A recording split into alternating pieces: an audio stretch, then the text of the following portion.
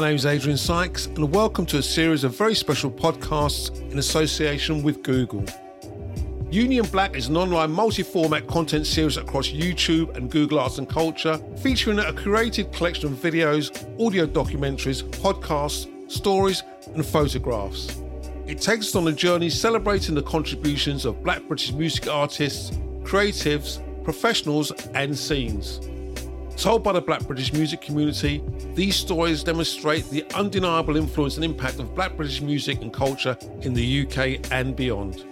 This story and piece of content, the Black British producers behind global albums, is a series of podcasts that accompany the visual series with additional content that will spotlight a cross-generation of Black British music producers who have had an international impact. In this episode, we talk to Kwame Kwei-Armah, one of the next generation of successful Black producers making waves on the world stage. KZ talks about working with his idols, being part of one of Black culture's major moments, and winning a BAFTA, as well as the influence of his family. Here's KZ's story. Welcome to another episode in the Google series of Black British producers behind global albums. And today, I'm very honoured to be joined by KZ, the amazing young producer that is doing some wonderful work. KZ, thank you for joining us on the series. Thank you for having me, man. You've done some incredible music in your very short life. Nines, Stormzy, Wretch, Steph London, soundtracks. You're a BAFTA winner. Right. We're going to get into all of that because it's an incredible catalogue for a man so young. But what I want to really dig into at the beginning is you. So let's talk about you growing up and your background. What was like for the young Kwei-Armah Jr.? Honestly, it was it was a really. I had a childhood, and I'm very thankful that I could say that right now, because in the spaces that we're all in, I think where a lot of us are realising and coming to grips with that, you know, a lot of things have affected us from childhood. Yeah. And I'm fortunate, and thanks to my parents, to, you know, giving me, you know, a pretty good childhood. But that childhood was pretty much steeped in art. It was art and culture and history and education. Those were the pillars in my house, and so whether we liked it or not, we was in that, man. You know, my dad started off as a record producer and singer, and tried to do the whole artist thing, and went back and forth to New York. And so I got to kind of see I had a real grounding in, you know, just the foundations of music, but most importantly, ambition, drive, and going for your goals, but also failure as well. I saw collaboration really early, whether it be my mum, who's a fantastic architecture and painter, who was doing my dad's album covers when she was really young, and, you know, designing, you know, what the studio would look like and doing the tours, and, you know, that real hustle and bustle that I guess my generation kind of prides ourselves on. You know, I got to see that in real time, and yeah, watching that, and also having my aunt around, who was Karen Wheeler from Soul to Soul, and watching those guys, you know, tour. I remember being 3 or 4 just sitting at the front of the stage, man, and just watching them rock out and going, I don't know how I'm going to do that, but I'm going to do something like that. So even at 3 years old, you were sitting and going, I could do that. Was music that clearly ingrained in you from an early age? Yeah.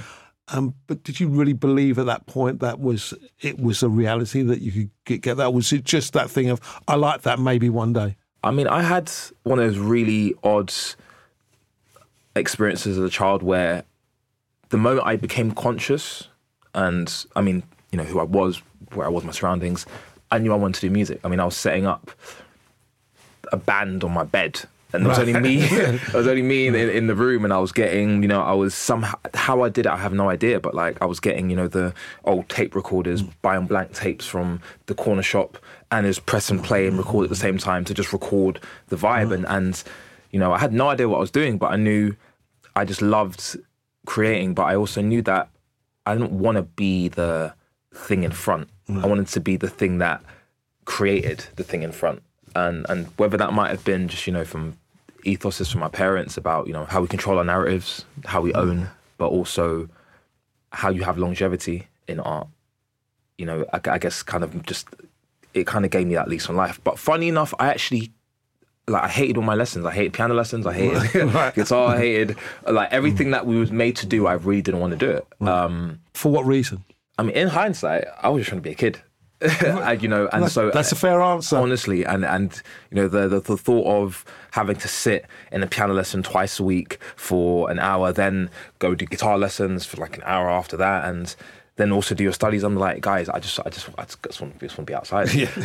But also, you know, what happens with age is that, you know, things click, and you realize actually you actually want to do this all along. You know, my grandma would tell me when I was a baby, even I would just be knocking at things and just touching things and just trying to just understand my surroundings via sound rather than just asking questions or, you know, I guess the other medium. So I knew what I wanted to do, weirdly enough, from like a really, really young age. One of the things we talked about off camera was about that journey, about that sense of ownership, 100%. About having that control. And I think given the world we live in now within the music business, I think it's a really important topic, particularly for young producers that are coming through that need to know how to handle their business. But again, just kind of going back a second, you talked about Thelonious Monk and listening to that in the house. What else was kind of rocking the household at that time that kind of influenced you and got you excited? So it was a lot of Thelonious Monk. My mum was really like a massive jazz head, and she was a massive funk head. So there was lots of Parliament, there was Funkadelic, there was lots of Prince in the house. But then at the same time, it was dub, it was drum and bass, it was soca, it was like straight to the point reggae. It was also a lot of soul and R&B. So we've got a lot of Tendy Pendergrass in my house, a lot of Stevie Wonder, a lot of Anita Baker. There was like a lot of UK soul, so there's a lot of loose ends. We've got Five, we've got Karen Wheeler. Do you know what I mean? And I think because my parents were really in whatever the scene you lot was in back then was so electric, man. Like there was just so much going on, so many sounds, and that was all just played in the house, you know. And I was exposed to so much of that growing up. At the same time as going to, there's like a predominantly white school, so I have to do choir practice. I've got to do choral practice. I'm in orchestra, so I'm playing the horns, or I'm doing the rhythm section in the orchestra, and just having to get my head around all of that and blend it all together whilst also being exposed to a lot. And this is also now me getting older, but also still being in the house. And now also me bringing some influences into the house where, you know, where we've gone to now System of a Down, Red Hot Chili Peppers, Kasabian, whatever. Like I'm in that indie pocket like crazy, right? And so it's so funny because if you were to walk into my house and you were to listen to the different sounds coming from either my room, my brother and sister's room, it's like, oh, this is so much kaleidoscope of sound. Absolutely. But there's a beauty to it at the same time. You know, I wanted to ask you this later on, but we're here now, so I'm going to ask you it now, and we'll return to it later. Sure. But how much of that culture, that sound clash, living in the UK, that melting pot, is in what you do today? I'd say all of it, if I'm to be quite blunt. A lot of it, and I wouldn't say there are any main genres. Like I love this thing so much that because of the kaleidoscope of music that I grew up around, I can't get away from, you know, adding a bit of folk guitar in an R&B record or adding a bit of drum and bass in the soundtrack. Do you know what I mean? Just because it's like, look, these are the things that I love. This is the soundscape that I think works. And actually, guys, these things are a lot more similar than you think. But it's also been quite difficult to kind of get that across the line in my journey, because in this country and, you know, being a person of colour who actually, you know, makes music, people like almost typecast you and pigeonhole you really, really quickly. So for a long time, it just had to be, you know, I was labelled as too musical, or we can't really figure out what direction it's going in, or maybe you need to kind of, you know, lessen your sound a bit more so it's a bit more concentrated. And there's merit to that. But there's also a stifling nature that, you know, came with that as I grew, because I'm like, well, I'm exposed to all of these sounds and I feel like I'm a lot bigger than this place that tells me I should be this. How do we fit that all in? My thing was always, I'm going to kind of put this in no matter what, because I can't do anything but be authentic to myself, but also still having faith that, okay, I've seen the likes of Quincy Jones do it, even though that seems super far ahead, but I still, that's my benchmark, you know? I see artists like Prince do it and they go crazy across the board, and, you know, they piss off the business people because they can't pigeonhole them, but that's exactly what makes them great, right? So for me, it's definitely right now in all of my sound, and I'm kind of grateful that, you know, people can not only digest it, but, you know, appreciate it for what it is. It's really interesting you mentioned Quincy, you mentioned Prince, and some of those great American producers that are able to work across multi-genres and kind of meld different sounds. that's never been afforded in the main to UK producers. At all. So my question to you is, how deep is that stereotyping of producers in the UK market, do you think, right now, or has been in the past? And second question, where did you get the confidence to kind of go, I'm just going to wait for the wheel to turn? Because there is always a sense of a young producer trying to make their mark going, okay, they don't like that, so I'm going to give them this. Yeah, Whereas you clearly didn't do that. Listen, I did, but I also failed. When I tried to do that. Do you know what I mean? But I feel like in terms of the stereotype, I'll be honest, I think it's slightly bigger than music. And then when you zoom out, we can understand the effects of why that is. But I think it still exists today. I think it still exists because there is still a slight lack of, just awareness that, the others exist, and hey, we're not a monolith. And we've been honest, like, England's a small country. We make up 3 to 8% of the population of England. So the majority of England outside of London understands, of course, there are black people and there are black creatives, but to what extent, I can't really say. But in my experience, it's still through the lens of particular stereotypes, which is, oh, you just like hip hop, or you just do grime, or you just do drill, or you just do X, Y, and Z because that's fitting, right? And that's what you should do, right? And so even in record labels, that it's still there. Yeah, it's the culture's changing slowly, and there's a lot more visibility just due to, like I was mentioning to you earlier, just the democratization of music and the technology in general. But it's still there. Like, I'll still go into meetings with people who probably never heard of me, and they're like, oh, so can you give us like a, a trappy kind of drilly? And I'm like, yeah, I can. But I can also do this, absolutely, and this, 100%. and this, and this. And then so I guess to kind of segue onto your second question, I think the confidence definitely came from my parents and my grandparents, who were just relentless at just, listen, they will go through hell and high water to make sure that their dream or their goal is executed, and to the best of their abilities. And I almost have to pay homage to that, but also at the same time, I'm a bit stubborn. So like, I'm always gonna do what I want to do. And yeah, it's got me in trouble, but it's also made me, quite successful in other areas of my life. And I think in that stubbornness, I've also been fortunate enough to learn patience, and within that patience, just do other stuff, just live life, go uni, take a job. And within that time, I really wanted to be that guy, I wanted to be that producer. And as I mentioned before, I did shrink my sound in order to try and appease what, was wanted, and got 1 or 2 minor cuts from that, but it wasn't the thing that would, it was more like a splash in the pan as opposed to, oh, this is what this person does and they're a staple producer in this country. So like, for me, I feel it was a lot of those things that just made me wait, because I just knew it was going to, like, I had that unwavering belief of it's going to happen. When it happens, I have no control over that, but it's just going to happen. It's just going to happen. And if I didn't have that as my North Star, Lord knows what would be happening. But, that had to be my North Star. It just had to be. And even now, it's like, I don't, when I say I don't see myself doing anything else, I mean, this is the thing that, I think I was destined to do. And then now, it's about now expanding it for the, what it looks like for the rest of my life, so to speak. So, yeah, a little bit delusional, but it's the thing that has got me here and is keeping me going. It's been my fuel. What was interesting there was one thing we didn't touch on earlier on was education. Yeah. And the fact you've been to uni and you've got your degree. So was there a point during that time where you thought, my North Star is there, but maybe I'm just going to do this instead? And what was that thing if it wasn't going to be music? Yeah, man. So I didn't want to go to uni. Just like, most creatives who are just like, I want to just do this music thing and solely this music thing. Okay, I need to stop you there because, again, for no other reason than from a cultural perspective, education is the silver bullet, right? 100%. So how was that greeted in the household when you kind of go, you know what, I don't know, I may not do this? Kind of laughed off, as you can imagine. Yeah, rightly so. What about mum and dad? Right, what you know what I mean? Mum and dad? 100%. But again, in a slightly unique way, it was also understood because they're also artists. Yeah. So they can understand why I wouldn't want to do it. But they also understood, they had the life experience to understand why I needed that, most importantly.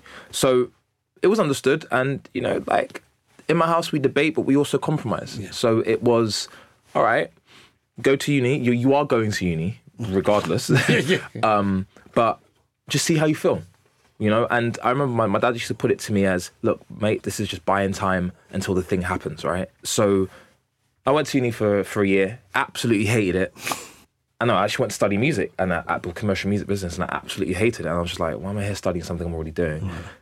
And then at that point, I was like, see, I did a year, now I've got an eye to leave. And then, like, my mum pleaded with me, and she was just like, okay, you're right, but just try it. Absolutely. Now we're going to let you choose whatever uni you want, do what you need to do. And so I went to another uni, and funnily enough, that sparked so much, you know, curiosity and just learning and just being educated and actually being slightly different than most of the people that I've met in music from my background or parts of my background. And also how it's actually going to help when I'm in it and I'm actually doing it.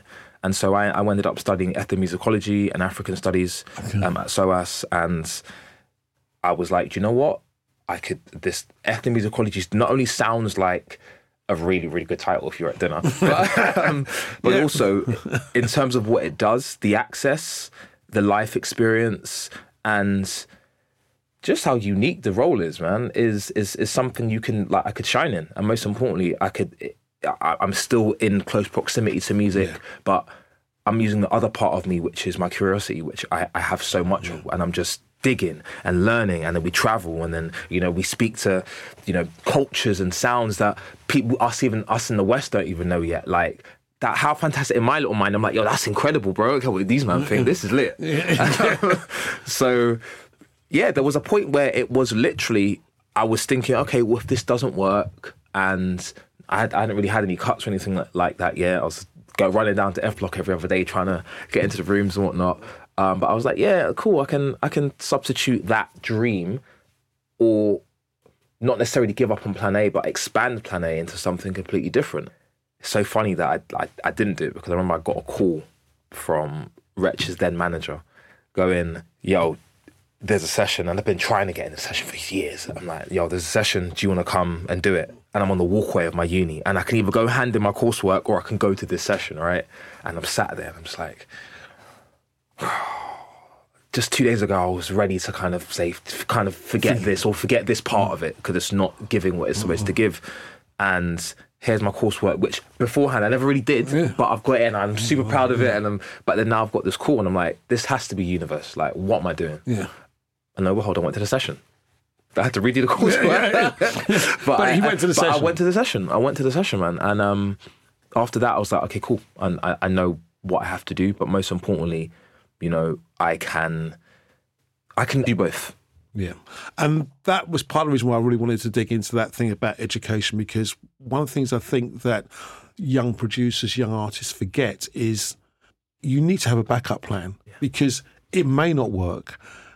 And the idea of, I've always felt, you know, as a manager and as someone who's looked after artists, that if you have that solidity of something behind you, it gives you the greater confidence, I think, to be yourself when you're doing what you do. Absolutely. Because you know that failure is failure, but if you fail, you can kind of walk away knowing you've got something really good behind you that you can move to. 100%. And it means that you're not always trying to appease or trying to be pliable about what you do and not being true to your art. I mean, do you think, is that a fair comment? And what would you say to those young producers that want to be you or be like you as they're coming through that are 17, 18 now? To your point on a backup plan, it's interesting, and I think maybe this might be a generational thing, but like, that's always kind of slightly rubbed me up the wrong way. Even now, and it's like, because I've heard my parents say it a million times, I'm just like, oh, you guys don't believe. But you know what? I think why I'd prefer the language of expanding Plan A rather than having a Plan B is because I feel like the backup plan kind of slightly suggests that you have failed at that and you're not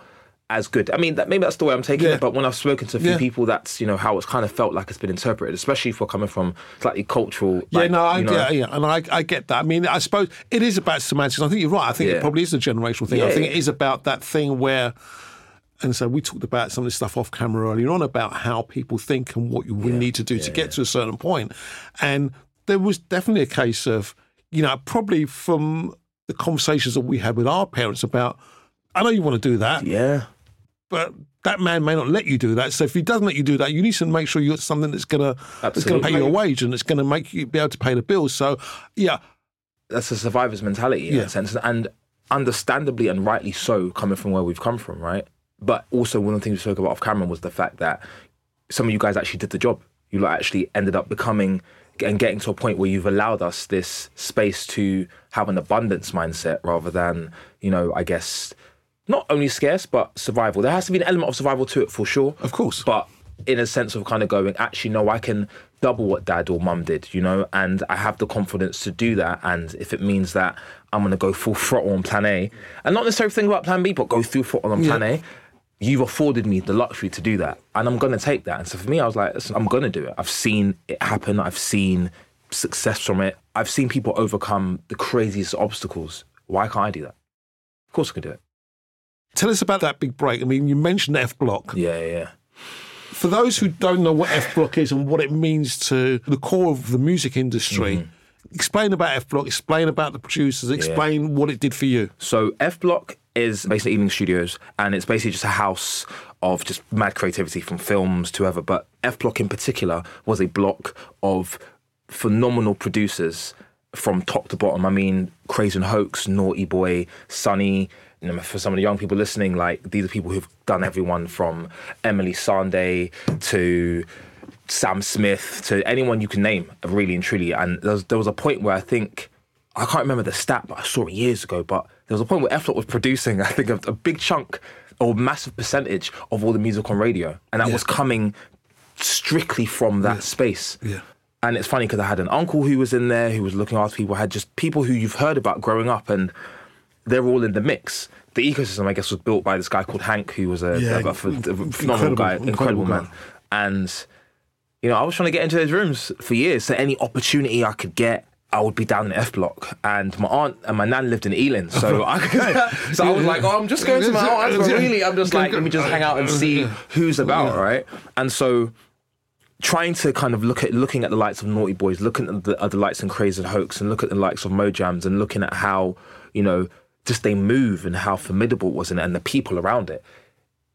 That was the creme de la creme of the music industry at the time, or production and publishing and all those kind of things at the time, and writing. It had everyone coming through their doors, every top writer. You know, you had execs flying in from LA, forget going to, at the time, High Street Ken, they're going down to F Block. Yeah. They're sitting in with Mojam, they're going to, well, play me something. They're wanting to know what Naughty Boys got going on. Do you know what I mean? They want to hear what Ife's doing and this, that, and the third. And what's beautiful is that F Block has had maybe 2 or 3 generations of producers who've kind of come through. And, you know, from TSB to J5, you know, and it's created that legacy of producers. So it was a real powerhouse, it was a real hub, and it was somewhere that, you know, when I was kind of coming up in this thing, and I still kind of see myself as coming up, but when I was coming up in this thing, it was really, it's just a place you wanted to just be, even if you weren't doing anything, just being around. You might see an Emily Sandé walk past, you might see a Itcher, and you might see a Wretch, you might see a da-da-da-da-da. And that, I think, F Block, alongside, if I'm going to be truthful, alongside with the Chocolate Factory in North London, was also, which is where I got my start. Okay. And was a major two major powerhouses. Yeah. You know? And funny enough, when I couldn't get into F Block in the way I wanted to, Chocolate Factory was a thing. And I'm a North London boy, innit? So for me, I'm like, you know what? Let me rep home. I'm here. I'm saying, my thing is lit, bro. And I love Chocolate Factory. Those guys over there were great. Incredible. You know, I was able to walk around the halls, and guys would give me advice, and you had Labyrinth there, and you had Etta Bond, and you had Chris Loco, and just Treasure Marie, Jason Kay. I mean, you had history, you had legacy, but you also had the future, and you also had people who was pushing the boundaries. I mean, like, Parset was made next door to me, bro. So if I'm hearing that through my walls, I'm like, yo, I've got no choice but to be one of the greatest. Like, what are we doing here, guys? So seeing that, you know, and just tapping in and kind of being around these spaces, like, I had the hunger to be successful, but also be successful in my own right. Because a lot of these producers were successful in their own right, whether they had broken artists, whether they had just been formidable hit machines, man, where they were just churning them out, whether they were, you know, great execs who just had incredible ears and could make decisions by going, actually, that person needs to be together because they understand the taste level, and they make one of the biggest hits that's ever come out of this country, you know, or a string of hits that's ever come out of this country. So yeah, that's what those 2 places are, but specifically that's what F Block is. And those 2 places, they did a lot for me in terms of my mentality and my skill level.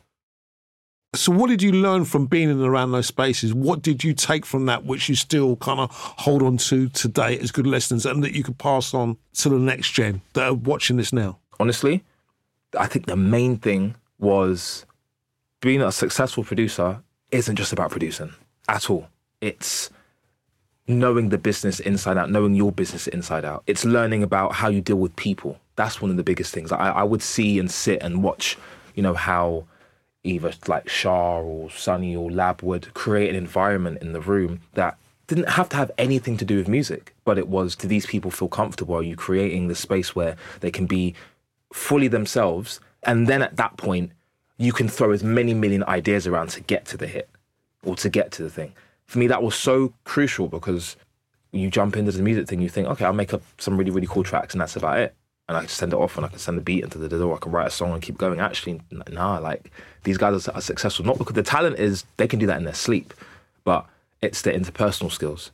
It's them making sure that they are very aware of what's going on with their contracts and what percentages are going here, there and everywhere. It's creating the ecosystem around them to make them the powerhouse. And I was like, I said, wow, if I don't take that, respectfully, I will just be a beat maker.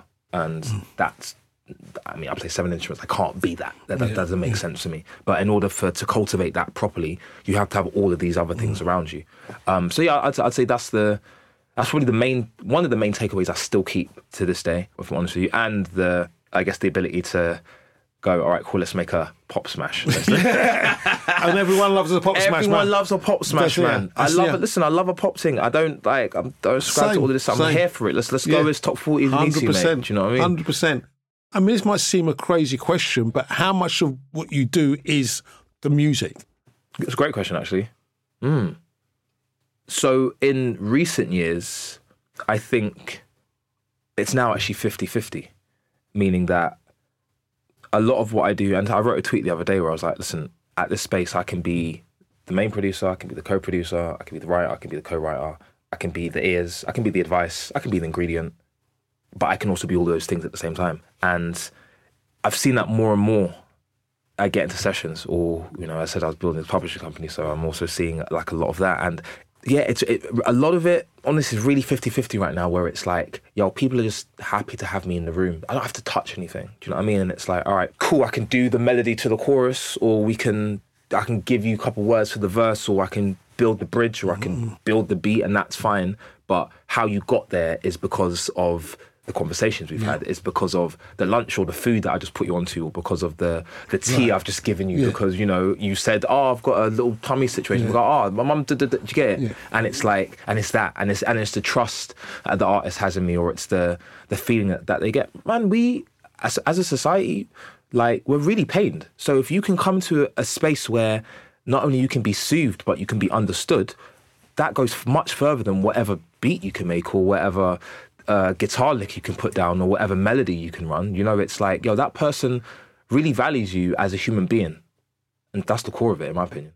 Yeah, I mean, I think that the one thing that I'm really interested in is that kind of pastoral effect that, producers have, because it's sometimes... It's the unseen thing in the room, quite often. And I think that young producers think that, as you say, let's make a piece of music. Someone's going to jump on it. I'm going to have a hit. Let's roll on to the next guy. And it's really not that simple anymore. I mean, there is a real duty of care. There is that connection. And that's what you're saying is key to how you're making your music. Absolutely. I also feel on that point, I see a lot of that where there's a lot of younger producers. I mean, I'm so young. I'm young, bro. You're young. Trust me, you're young. I see a lot of newer producers coming into this, or inexperienced, but very, very talented, coming into this not understanding or having that sense of care.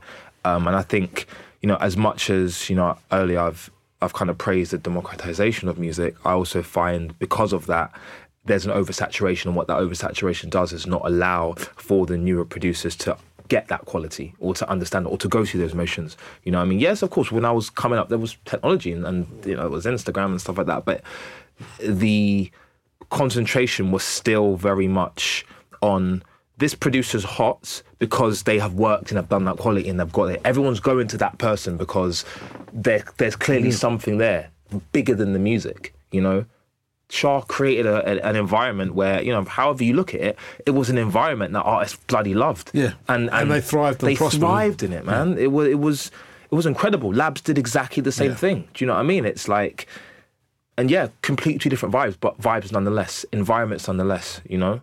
What was the moment where you got your big break, where you thought, okay, I'm in the game now. I'm here. Yeah. Can you remember that moment?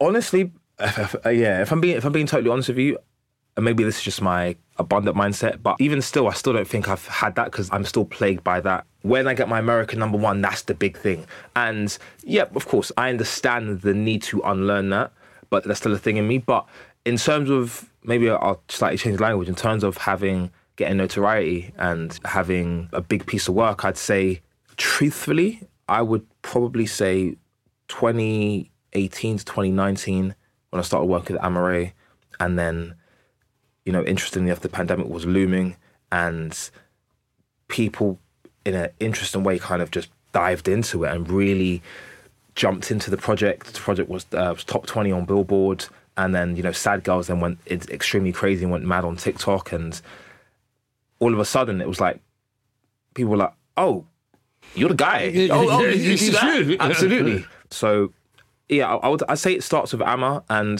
yeah, it's a little cheeky plug because like, I'm an artist, but at the same time, if you can't big up yourself, who can you big up, right? Big facts, big facts. So yeah, man, I'd say that was my moments when, yeah, people kind of recognised me properly. You know, this is my peers included. Producing is very much a service industry. Absolutely. To a degree. How do you manage that, as well as trying to be a creative? Because there has to be a certain degree of kind of rubbing up. And I know from other producers, particularly when they get to a certain point, they want to be the dominant force in the room. Yeah. So how are you managing your ego, in all honesty, and the feeling that you may want to go in a certain way where the artist may want to go somewhere else? How is that? I mean, it's still a daily conflict, if I'm being honest with you. Like, there are sessions where I get it wrong. And there are sessions where, you know, I'm quite proud of myself. I'm like, oh, you were able to kind of subdue your ego and allow. I don't think it's like a one answer to it, but I think for me, I'm always thinking about what's the biggest goal here? What's the biggest outcome? And how do we get there? And, you know, being self-aware is also a massive part of that. You have to know when your ego is getting in the way of the goal. And yeah, I mean, as I'm thinking about it, it's still, you know, something which I'm still getting to grips with. But I know one of the main key things that has helped me is just listening, is actually shutting up and going, you know what, let me try that idea. And I think that's also why I like working with artists and developing them and creating projects, because we have the space to make mistakes. Whereas when you're in the one-to-one sessions or quick sessions, it's like, do you know what I'm saying? And so in those sessions, it's like, well, how do I quickly check my ego when I don't agree with that idea or I don't think that idea is great? And sometimes you just have to leave it up to I mean, if you don't believe in God, but sometimes you've got to leave it up to God. I kind of just have to be like, well, you know what? All right, if they want to do that so badly, let them do it. Because also, I may not know. Maybe that's actually what it is. There are points where I'm telling myself, like, and this is on daily, like, you know, I like to learn, but there are things I just don't know. So they actually may be showing me something that I'm yet to know, and what that friction is really my ego going, you just don't have that knowledge. So you're just going off the basis of what you think is right. But actually, you got into music really to continually push the envelope. That person could be doing that. Shut up and listen. So if you're talking to a young producer now, saying, you know, I'm that person. What are the 3 or 4 things you're saying to them that you should be doing in a session with an artist outside of the music? Yeah, okay. So ask questions. You know, create a comfortable environment for the artist. Experiment. When I say experiment, I mean make mistakes within the session, you know, and allow yourself to do that. And I think the 4th one is be confident with your ideas. You know, even if it gets shut down, still put it forward. And yeah, you've got to find the fine line between knowing when to kind of step off and step on. Because also artists, they're also there to learn. And it is this tug of war and this, you know, ebb and flow of emotions and ideas. And, you know, if you are confident in what you do, regardless of how the session goes, or who the session is rather, you know, I think it's going to help the other 3 that I said beforehand come into play. Moving away from Amaray for just a second, obviously the other one that everyone knows is Stormzy. Yeah, absolutely. That comes with a different criteria, a different set of responsibility, a different set of expectations. So walking into that session, how does that start for you? You know, you're going and doing Fire and Water. How? Yeah. Again, what's the first thing you're starting at? I mean... So, honestly, well, the first thing, if I can be totally honest with you, is nerves. Right, okay. No, that's that. But I think it's good to know because I think whatever level you're at, there's always another level above you, right? Absolutely. And I think that want to have that big or good cut, well, it's never going to go, do you know what I'm saying? It's just about how much capacity that takes up of you, right? And so obviously I really wanted it. And a little bit of backstory, like I worked with Stormzy when he first came out. We did an Adidas campaign years and years ago. But since then, you know, he's just gone leaps and bounds. And just due to the nature of things, you know, like certain songs didn't work and we didn't really work as much as possible. But I'd always really wanted one, both culturally, but also it's Stormzy. So I'm like, it's a big one. It's a big one. So again, I think, and it was, you know, again, the Amaray stuff kind of helped because it kind of catapulted me into spaces where people could look at more of what I do rather than the one or two things. And so I was quite close to this A&R. He was actually kind of one of my mentors, Alec Boateng. And, you know, he's kind of constantly mentored me along the way and just kind of given me advice, always took a meeting and just, you know, it was great. And so I think at this point, a part of it was like, oh, maybe Kay's ready. So yeah, they sent me, we went to OC Island, which was the first time, mad crazy. Maloko studio, just on this middle of nowhere, but you're in the middle of the ocean, but you're on this island which only certain people live on. It's a mad place. Incredible place.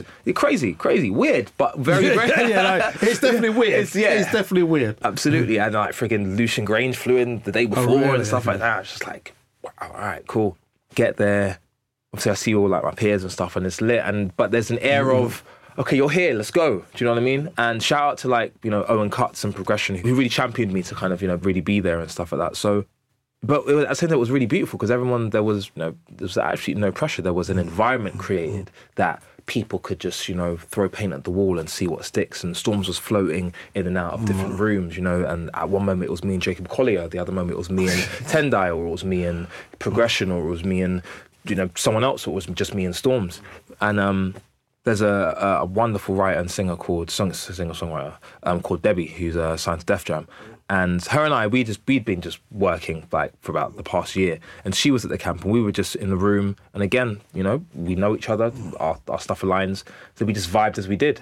And a great guitarist called Jack Shepherd, he was also in the room, and we were just going round and round and round and just enjoying. And Debbie and I just, you know, I had a sample that I chopped up, and that was kind of on loop. And me and Debbie were just going back and forth. And, you know, I just kind of had the word water, or pour me water, and fire and water, and this, that, and the third. And you know how it is, you kind of bounce off. And then Storms walked in the room and was just like, yo, what the hell is this? And then kind of the rest is history. You know, and then we kind of just fleshed it out, and Progression came in and fleshed it out. And it was one of those really organic moments that I think everybody really wants in music, you know, especially, but I also had to manage the desperation of wanting to have such a massive cut, which is a difficult thing to do. But you, again, if the goal is bigger than the feeling at the time, right? So I always have to kind of go back to the North Star. And I was like, all right, I need to really tap into me, but also tap into just making. Like, the environment called for peace, it called for love, it called for truth, it called for honesty, but it also called for fun and joy and like, listen, we're here, we're all lit, this is great, you know? And these are all things that I resonated with. And so it was kind of really just interesting to tap in and feel included, feel at home in a way. Right. You know, prior to that, feeling mad nervous because I'm like, yo, I just got to get this. By any means necessary, I'm getting this. I mean, as an energy in the room, and I'm not a writer, I'm not a producer, so I don't know. But I would have thought that can't be good because that puts you under real pressure to kind of, you know, to want to deliver. And it's got to be almost claustrophobic from a creative sense, surely, if you're kind of going, I've got to deliver, you know. How are you managing that expectation? And you know, it was really interesting you used the word a desperation to get that cut. I mean, how are you managing yourself in that situation? How were you advising others to manage themselves if they find themselves in a similar situation? Well, I think again, having like really, learned parents and, experienced people around me has kind of helped me realize actually nothing comes from desperation. And so having that, again, so it's the conflict, right? It's like I have that feeling of like desperation, but then I have the knowledge of going, this don't get you nowhere. So you have to figure out a way to negotiate that feeling so it doesn't come out into the room. Now, whether that's me taking a toilet break and going, breathe, and then coming back, whether that's just taking just a step away from the song for a second and taking myself back to zero. Because I do this thing where I'm like, cool, I get excited, I get desperate, and then I have to check myself and then bring myself back down in order because the goal requires that. Right. The goal is always that's the North Star. Yeah. And if you're not doing things in service of that, then what are you doing? Everything else is a negative energy. 100%. And listen, I understand it takes a massive level of self-awareness. And, I'm thankful for therapy. I'm thankful for my faith. I'm thankful for my parents that have instilled those things where I can be that self-aware, be that emotionally intelligent, where I'm like, I don't need this in the room. Also, I've had sessions where that's come out and it's never gone well. It's never, ever gone well. And if it has come out, it's been one of those, people can force music out and, it's cool, it's a cut, but nothing's happened. Yeah. It's not gone anywhere. No one's really listened to it. It's just a thing. It's a number in the system. And that's come from, there were all these ingredients that just weren't good for the broth, man. And and so so that's how I deal with it, and to this day, like I said, I still have to deal with it. There are bigger sessions that I've been in where I've had the imposter syndrome, but I've had to use just my expertise and just my experience to be like, it's okay to feel like this, but let's move like this. I'll give you one example. Last year, the year before, I'm a massive fan of Babyface. And yeah, I wanted to get to that because that's a big one, right? Yeah. I honestly, man, I don't think you understand. Well, that one and Black Panther, I don't think you understand. I did things the day before that I've never done, to prepare myself for a session before, right?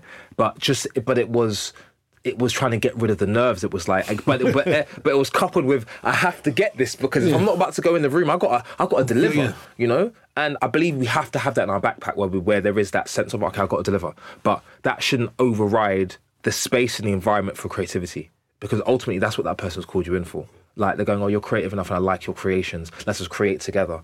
But there I jump into that session and try to force all of my ideas or try to just do the most and not listen, because he would have been like, oh, you're not ready. Yeah. This don't work. As opposed to going in and being like, I'm open to anything. What can we do today? And luckily enough, because of that, he was also very collaborative. Super collaborative, but also super, super humble, but also very, he's still, I'm like, you're Babyface and you're still learning? And you're still, I'm like, okay, then I have no choice but to be, even more humble, even more self-aware, because you with all of your, and I walk down, I don't know if you've been to a studio in LA, but it's like a bloody Hall of Fame, man. Yeah. Plaques, Grammys on loads of stuff. I mean, it just goes around, and I'm sure he's got another warehouse full of bunch of them. It's mad. Do you know what I'm saying? And I don't really care if my son doesn't know who Babyface is or my little man. This is a huge moment, And he's an icon. He's an icon. Absolutely. One of the greats. And you're still making massive records to this day. I'm like, my guy, how can we not? And so with that, I was mad nervous. I was almost borderline desperate, where I'm just like, I need to get this.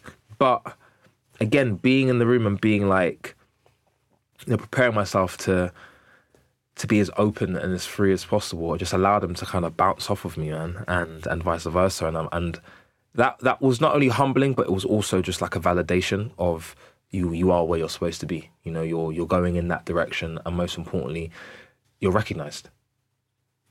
How important is that validation for what you do on a personal level? So I have had to,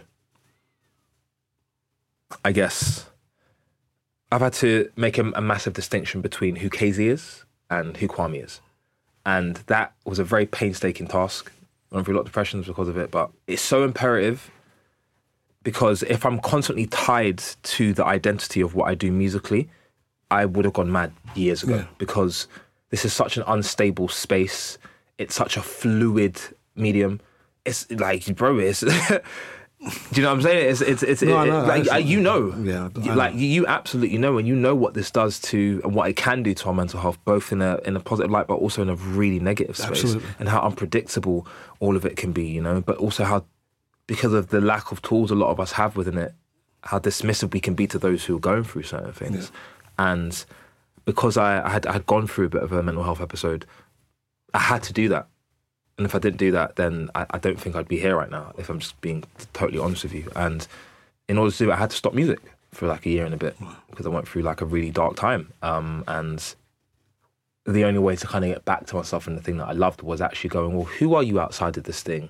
And would you still like who you are? And falling back in love with myself on that side of things was so crucial for everything that has happened right now, because it's allowed me to go, all right, cool, after this, I'm going to go have lunch and I have to think about the studio. And I have to think about I'm not going to think about what's coming out because I've done my thing for today. And all right.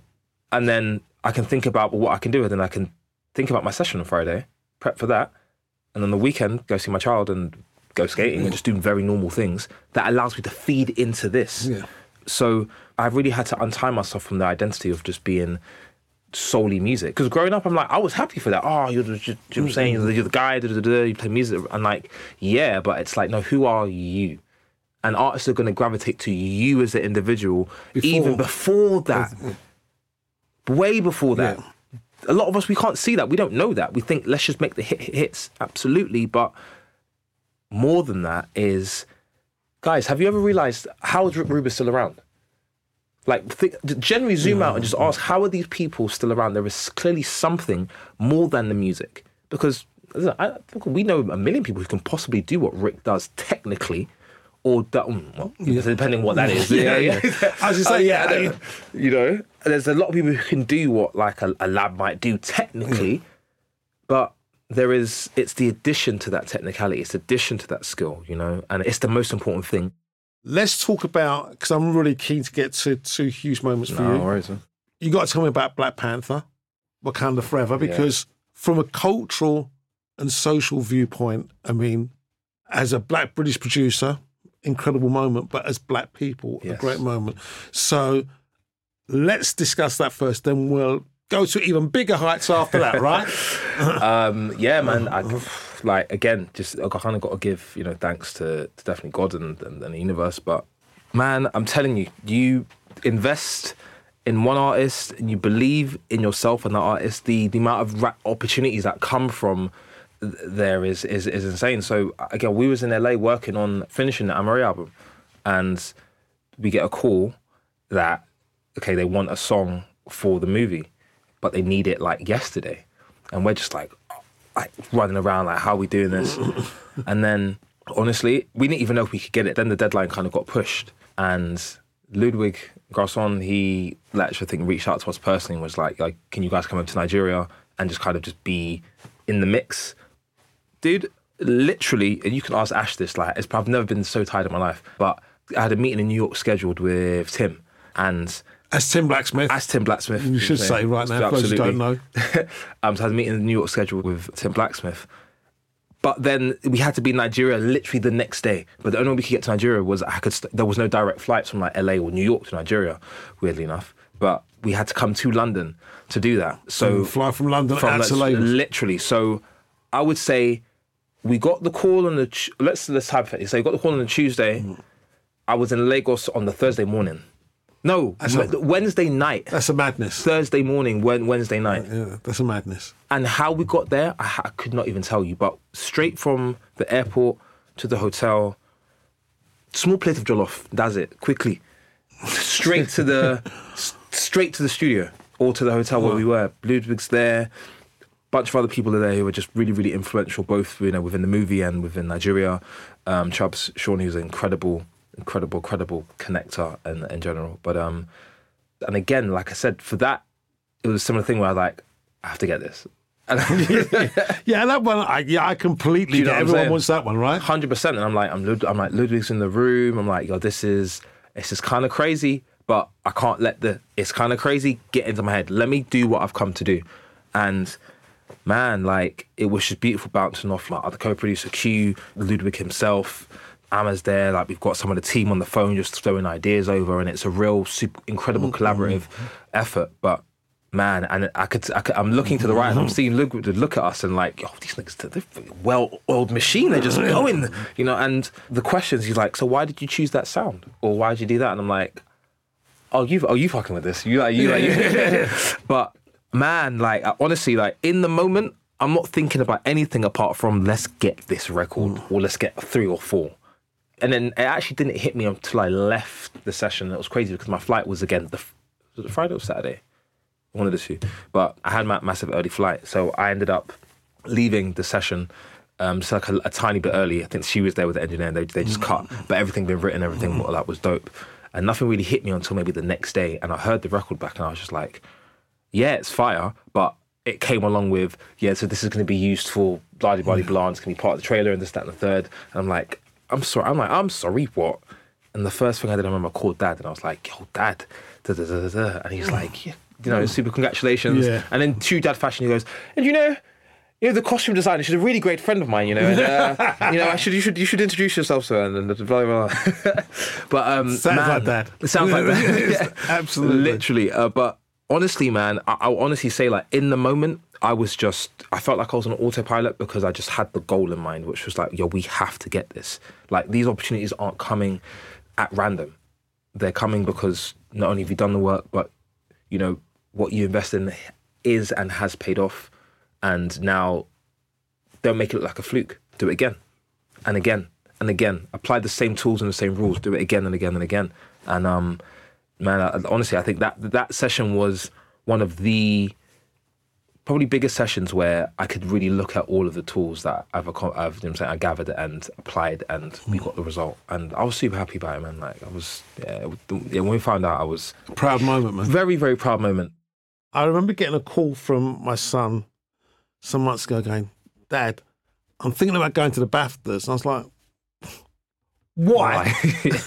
And he said, well, KZ's up for a BAFTA. And I was like, okay, this is big. Yeah. And not only were you up for the BAFTA, you did something that I don't think any other black British music producer has done. You won. Yeah, man.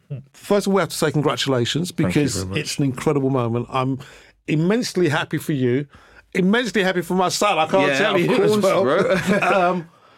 But let's talk about mood, and let's talk about, you know, there's a massive journey to get to stand on the stage and holding that trophy in your hand. What happens when you get that phone call?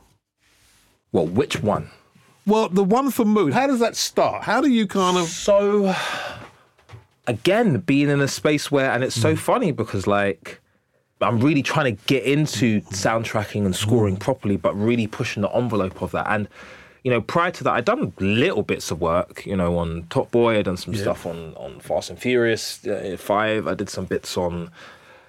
I'd done adverts, you know, I did an advert which ended up going viral and whatnot. And, I've done bits, but to really get into that space was really, really difficult. And getting that phone call or getting that email, should I say, was...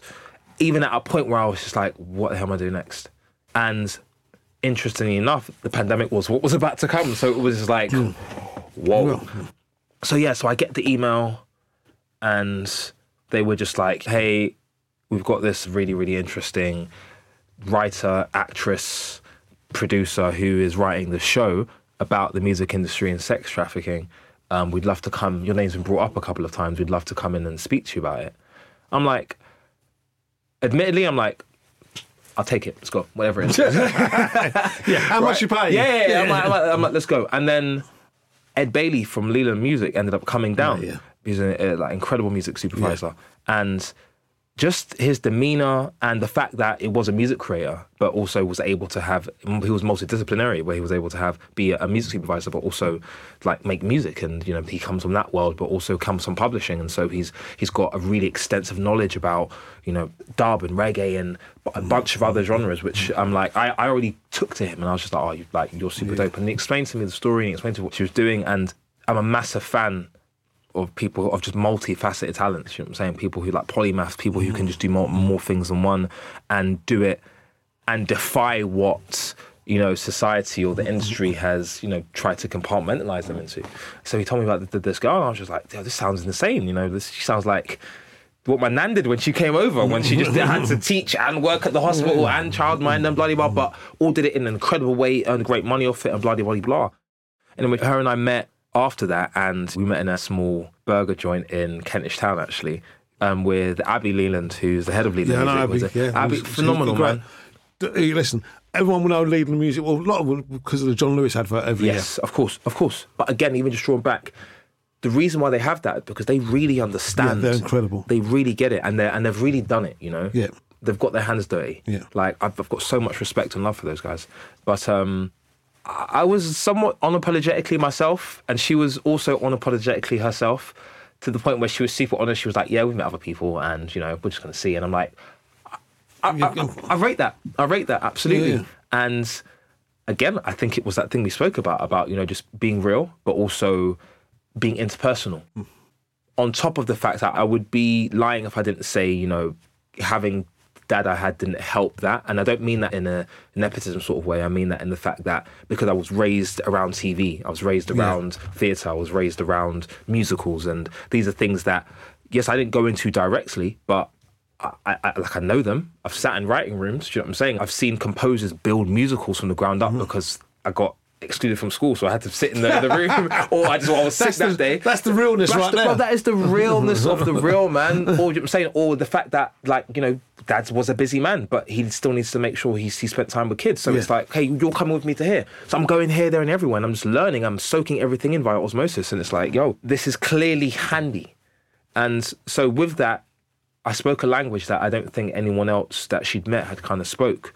She took a risk on me, man, and I've never done anything like this before, but I was really, really, really determined to do it, and she believed in me, and I believed in her, and there's so many points of just us learning so many different disciplines, because also this is a musical, right? So she doesn't come from a musical background, so I'm having to teach her and coach her and into certain places, and she's going with other people and picking up different, ingredients and whatnot, and at the same time, I've never done this, so she's having to teach me about, dramaturg and how we actually write for picture, and how the narrative or cues with the music have to be kind of specific to certain parts.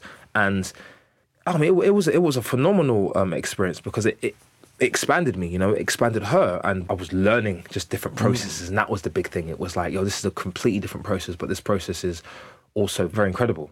Man, I've never had an experience like that, and it's stuff that I'm doing a lot more of these days, but once we'd made all of the records, and most of them, it was then about how are we creating incidental music, how are we creating the transitions, and who are we bringing in to kind of help with that. And that was, again, another learning curve, because I'm able to learn from Brian and see how he, pieces together, your I guess your typical score, but then how we're blending that with, all of the ingredients that, we've brought into the music, and really composing as opposed to producing.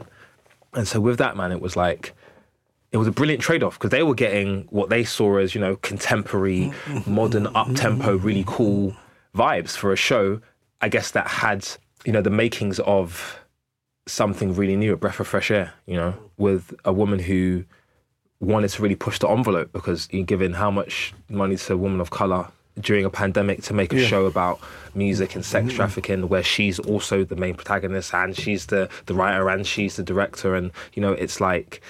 It's big, and it's a massive responsibility, and it didn't come without its problems, but my God, the way she handled it, again, it was just inspiration after inspiration, because I'm like, yeah, you're not taking no for an answer with this, and I love that, because this is your show, and this is your thing, and this is your vision, and what's also really dope about that is that I've got that in me. Let me back you up on that. I'll be real, he had no idea where this show was supposed to go, do you know what I mean? And, during a pandemic, you can imagine the amount of start and stops that happened, of course, man. And just her unwavering self-belief also just allowed me to also have even more unwavering self-belief, and just the confidence that, I was able to have. Plus, it was pretty good to have a bit of a job during the pandemic. I won't lie to you. Listen, man, it's always it was a tough time there for a few of us, but to know that you had that thing coming in was great. Honestly, and I could work out of the house and just be in my environment and be comfortable in it. Man, it was like I really want to work at that a lot more. And So, there was, of course, when you're working in TV, there are goals. Everybody wants a BAFTA or wants to try to go for an Emmy or whatever it might be at the time. But I think with this show, it was just, she really wanted to just put out something new that she hadn't seen before. And the moment they call your name and you're a winner. Bro. Listen, it's one of the, honestly, like, I didn't think we was going to win. I was even happy to just be nominated. I was like, yeah, cool, fine, great. Yeah. Like, we were all just really, really baffed. But, excuse the pun. But no, that's all right. At the same time, man, again, there was like an overflow of emotion kind of come over me. I was just like, that feeling of, oh, you've stepped into another level now. This is incredible. But mixed with an air of, I don't think anyone else has done this before. Insane. Mixed with an air of, everyone in here knows your dad, and they all see you and all looking at you, and they're like, what do they think? They might be confused because they're just like, how? And then one interesting thing happened after we got up on stage, right? We won, I said the speech, I was still very baffed. I was like, yo, this is insane. Do you know what I mean? But every person of colour came up and shook my hand and gave me that look they're almost giving me now. They gave me that look of, yeah. And I was just like, whoa, okay. No pressure, but pressure. It's really interesting because that look is not just pressure, but no pressure. Yeah. But it's also about the fact that, you've done it. It's not just for you, but, everybody has a little piece of that BAFTA because they're super proud of what you've achieved, but also about what it means and where the journey goes next, because it's really, I'm sure you've realised this, but, you picking up the thing up and winning it has opened the door. It's opened the door for the next man. It's given, when those guys sit in the room, those execs, and kind of go, okay, we need the composer to do this programme. Suddenly, the net is going to be much wider than it has been previously because of what you've done. Does that realisation there? Absolutely. And I'm seeing it already to the point, thankfully, off the back of it, I've got quite a bit of work off of it. But at the same time, I'm also hearing that, some of my peers who I also know are equally, if not more, deserving and talented of this are getting it. They're into scoring, or they've been reached out by an A24 or a BBC or a Netflix to kind of, tap in to kind of what's going on culturally and put that into score. What the pandemic did was, it showed us how much content everyone's consuming, but how much multimedia everyone's consuming, right? And with that, people want to see and hear themselves reflected in these stories. It's not just seeing, but it's going, this scene works with this song because naturally that person would either be in that environment or it's really reflective of who they are. Oh, I just relate to it and I like that. And that song makes me feel like X, Y, and Z, And so that I've seen so many of them, whether it be from, Mellow Z to Swindle to whoever's coming in and, getting these jobs. And I love it because this all contributes to the bigger goal, which is going, guys, we're not a monolith here. We're not just one thing in this country anyway. Yeah, we can absolutely do a Digger D and Tion Wayne, but then go and score a Bridgerton or a Downton Abbey or come and do a Mood and then do a Stormzy, whoever. It can all be done, and it can all be done well, and it can all be done by us. That last part, I think, is absolutely crucial about the fact that, there is a different sense of society and a different sense of Britishness about black people right now. And how much are you seeing that being embraced culturally and socially and also recognised and, for want of a better word, used within the context of creativity, particularly in your field of production? Because you said earlier on that sometimes you do feel restricted and stereotyped because of a look and a sound. You feel that the gates are open and the arms are more accepting of people trying to do something a little bit different or what they would expect them to be or deliver? I don't know if the gates have widened. I just don't think we care anymore. We're just knocking it down regardless. If I'm being totally honest with you, I feel it's like, guys, we're going to do it because we can, and we have the mediums and the platforms to at least, springboard us into these positions. So it's going to happen. Like, we're going to be here whether you like it or not, and we're going to produce quality. We're no longer going to sit in these pigeonholes and just wait for something to be brought to us. Like, if you're down to open the gates, absolutely, let's go and collaborate. But for the most part, and you even said it, I think even off camera, it's like, there's now 100 of us behind me. So we're coming regardless, So yeah, that's, I I think it's been widened slightly. I don't know if it's widened because, someone has had, some great morale and therefore they're like, oh, we should, make it more accessible, or you just have to move with the times and you have to, by force, get it done. So either way, like, we're here regardless, Casey, I've got to say, it's been a sparkling conversation. The one thing I need to ask you before we wrap up is, what's next? Where do you see it all going? Honestly, man, I see myself still getting my hands dirty. I think I'm so in love with this thing and this process and, these sounds that it's something I'm going to do for the rest of my life. But one of the things I can speak on moving forward, there's a few other initiatives going on that I'm going to keep to myself, is providing opportunities for, producers like writers like myself and other artists to get into and to get access to spaces within television and film that they otherwise wouldn't, because there isn't anyone to either be a bridge or a catalyst into that. And part of my publishing company, which I'm running with your bro, your son rather, is one of the biggest aims for that, as well as trying to create and think about alternative forms of recoupment, whether that be in Web3 or NFT, as well as still doing your standard songwriting and recording. Absolutely. Royalties, right. 100%. So, that's one of the main things that are next. And just being a clog in the wheel in this massive industry, man. Well, what, your cog is growing ever greater, my friend. Listen, congratulations. Thank you so much. Thank you for doing what you do. Thank you for being a first. Thank you for being a pioneer. Not only are you doing what you're doing, but you've won a BAFTA, man, and that is an incredible achievement. There's been a long lineage of great black producers over the years. Our journey in this country has been a long one. It's well storied. We've made enormous contributions to society, to politics, to culture. Yeah. You're just another person that is carrying on and carrying the torch and taking it further down the road. So from one generation to the next, thank you. Thank you. Long may it continue. Absolutely. Casey, bless you for being a part of this Google series and, all good luck. Absolutely. Can I also just say as well, thank you for also being a pioneer, just you and your generation, like from you to Dad to Tim to Aunt Karen to all of you guys, like it really was because of you guys. And we don't give the flowers enough to the older generation because we think that we've done it the first time, but actually we do stand on the shoulders of giants, and you have done such incredible work, man. Thank you for everything you've done. Bless you, bro. and let me throw that back at you and say that the joy we get, it's this. Yeah. It's these conversations. It's seeing those successes. It's seeing what is possible. Yeah, it's true. And we're out. I'm Adrian Sykes, and this has been Union Black, the Black British producers behind global albums, in association with Google. My thanks to Danny D, partner and true pioneer, to Engin Hassan, our producer, and to Yao Wusu and Chantal McCallum at Google.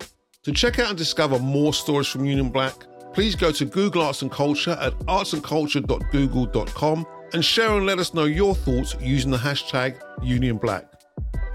This has been Union Black, the Black British producers behind global albums. Thank you for listening.